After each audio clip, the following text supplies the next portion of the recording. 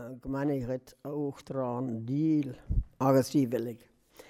Many thanks to the President for his kind invitation to these mysteries. Over 50 years ago, we used to do the politics programme 7 days, every Monday night on RTE.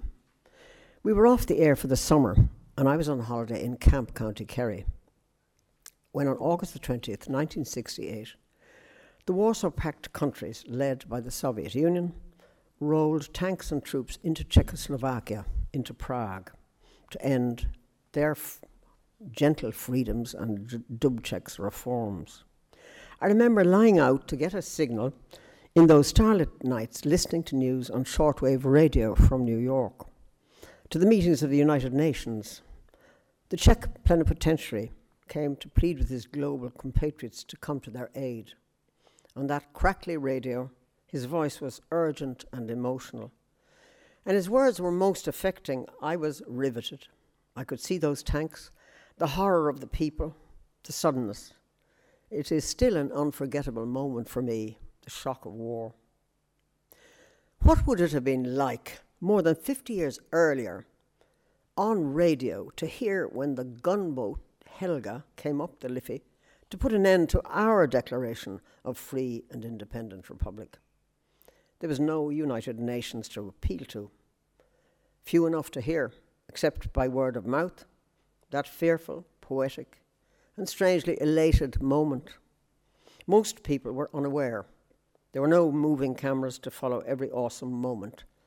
James Stephens walked the streets to and from his office, writing about what he saw in his simple, graphic, calm way. Maura Comerford circled the cut-off city, enchanted and frustrated. The rising, the risen people. It's an emotional image. I would have been as riveted by the dream of those passionate poets and unexpected soldiers, and as caught up in those later moments of ghastly retribution, the executions. They changed everything. And then the War of Independence, the treaty and its debates. What would it have been like to see the forecourts under siege, the tragedy of comrade against comrade, and our emerging slightly free state, the amputated north of Ireland, a League of Nations reject, few phones, little radio but Morse code, photographers, yes, aplenty, and contending headlines and propaganda. In 1908, Michael Collins, then 18 years old, sat in the London offices of the British Civil Service opposite my father, a boy clerk like him, and 2 years his junior. Michael was already a member of the IRB, the secret Fenian army who rose from the famine and became the brotherhood that finally created what Nuala O'Fuallon called our damp little shambles of a democracy.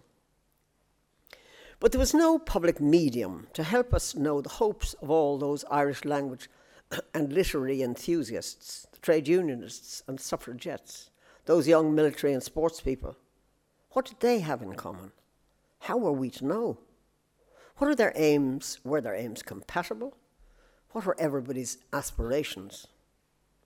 The women of the Citizen Army and volunteers, the suffrage movement and the majority of Common Amon members had the bad manners to believe in the rhetoric and ideas of the proclamation and in the domestic programme. They believed that the Republic would be built on new Irish structured organisations and systems to suit the innate creativity and eccentric idealism of the Irish, different from English bureaucracy maybe, with a more open spirituality based on an earlier, less misogynistic Catholicism and the century-old generosity of broad swathes of Irish citizens. But those men who had survived the Rising and terms in prison described these womanly bad manners as shrill and unbending. Would the existence of a contemporary media have offered a different view? Maybe I'm foolish to believe that the inclusion of a woman among the plenipotentiaries could have led to a more generally acceptable outcome. What about the involvement of figures like Mary McSweeney in the treaty negotiations? Her intellect and force of character, or the down-to-earth imperiousness of the Countess, might have resisted the bullying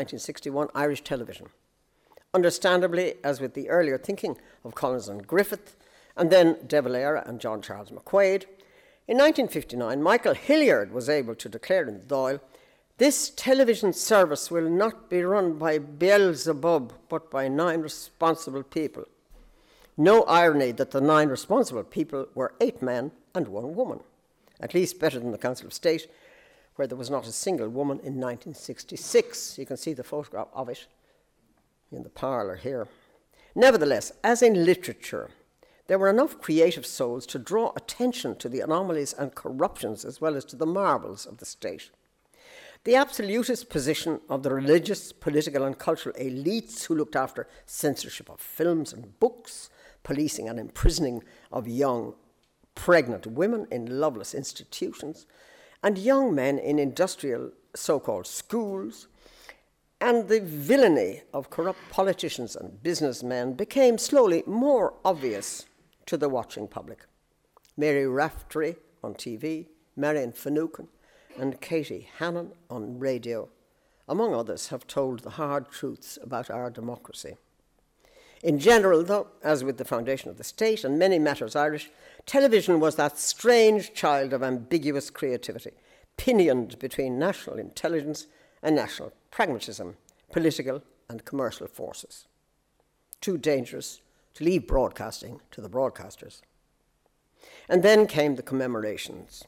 Like Yeats's question, did that play of mine send out certain men the English shot? We might ask the same of RTE's 1966 anniversary programming. John Bowman, here present, records it as somewhat alarming that RTE's authority and senior editorial team had decided that the commemoration was to be shown as a nationalist rather than a socialist event, and that the approach to programming would be idealistic and emotional rather than interpretative and analytical. There were 8 newsreels nightly, one each night, called Insurrection, written by Hugh Leonard. These were reports and reconstructions dramatised of what would have happened each day of the 1916 conflict. These newsreels were balanced by thoughtful interviews with descendants and relatives of the executed signatories and combatants. Most memorable and affecting among these was the remembrance of Nora Connolly O'Brien, James Connolly's daughter. She recalled the night before her father was executed. Her mother and she, as eldest daughter, were called to see him in Dublin Castle. He greeted them and said, "Well, Lily, I suppose you know what this means." And she said, "But your life, James, your beautiful life." And he replied, "But wasn't it a full life, and isn't this a good end?" It was a moment of real feeling. Without media, these moments and their insights would have been lost to our imaginations. And still later, RTE's great production by Tony Barry of James Plunkett Kelly's Strumpet City did remind people that there had been a Larkin and a Connolly and Irish women and men socialists at war with church and commerce associated with national pretenders.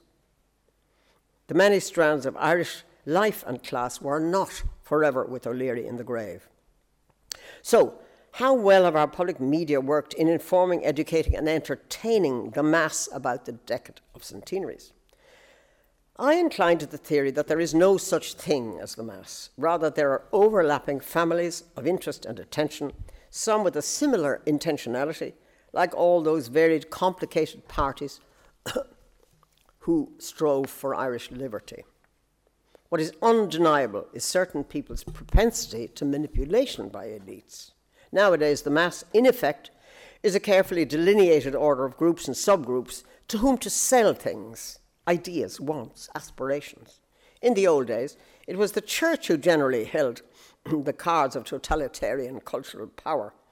The national illusion today is that these cards are held by government and opposition. The reality, perhaps, is that corporations and their electronic voices and technological uniforms structure everything. The last of the state's public media supports, TG4, opened in 1996, a lively and innovative addition to our media. Like every Irish broadcaster, it has engaged with the decade of commemorations. TG4 have broadcast programmes about Tom Barry, Dan Breen, Ernie O'Malley, films on women's role and directly on the Civil War. An independent film by Jerry O'Callaghan will be shown in December, Maro in Éisir Corchaí, Cogga Saoirse Cogga Shechtach, Massacre or Murder in West Cork, Civil War or Sectarian War. RTE's TV's Nationwide has done almost 30 short pieces since 2016, historical reconstructions and remembrances, mostly by the redoubtable Donal Byrne. All commemorative events have been covered live and online by RTE. As for the Civil War itself, Neil Jordan's Michael Collins concerned itself in large part with the Civil War and the roles of Collins and De Valera within it. He recently said that he believes his treatment of Deb was not fair. Independent documentaries like The Limits of Liberty take on the state's conduct of the ideals of the Rising and examine the extent to which we have carried these out, concluding that we haven't yet realised those dreams. In Keepers of the Flame, a full-length feature documentary, there's poignant evidence from some of the descendants of those thousands overlooked and impoverished by following the Republican vision and their ancestors. But chief among Civil War films that challenge our national sensitivities must be Kevin Loach's unapologetically socialist The Wind That Shakes the Barley. In one scene at Mass, the priest thunders the bishop's belief in the virtues of the treaty and its promises of peace against the left-wing obduracy of the anti-treaty attitude. I suppose next you'll want to nationalise the 12 apostles. It's good to remember a major challenge, he said, by the way. It's good to remember a major challenge to all film and documentary work. It's essentially expensive. It's essentially group work. As a small country, we cannot achieve the total financing for a feature or a documentary. It generally takes 4 or 5 or more financial partners. It's tedious, hard work. Nowadays, more and more, the state's application requirements can run to 25 pages of questions. The mania for reams of defence documentation is all pervasive. It takes a major effort to maintain a creative spark. No wonder people under 40 rarely look at television nowadays. Social media, the often hateful shorthand of social encounters, and drama series on other media publishers are the draw. But there is forever, thank God, beyond our silly hierarchies of class and power abuse, the awkwardly independent and charmingly irrepressible Irish spirit for ad hoc arrangements and for difficult truth-telling. Yeats will always remind me of the persistent emotion of civil war at the Tower at Ballylee, of daily life itself, perhaps. We are closed in, and the key is turned on our uncertainty. One of the most compelling Civil War memories this year is of Martin McDonagh's moving, hilarious, and brutal Banshees of Inisherin. The loving eccentricity of character, the rending of friendship, the self-mutilation and tragedy that ensues. In the vast grandeur of our countryside, that kind of remembering is thought-provoking, ethical, and magnanimous. Thank you.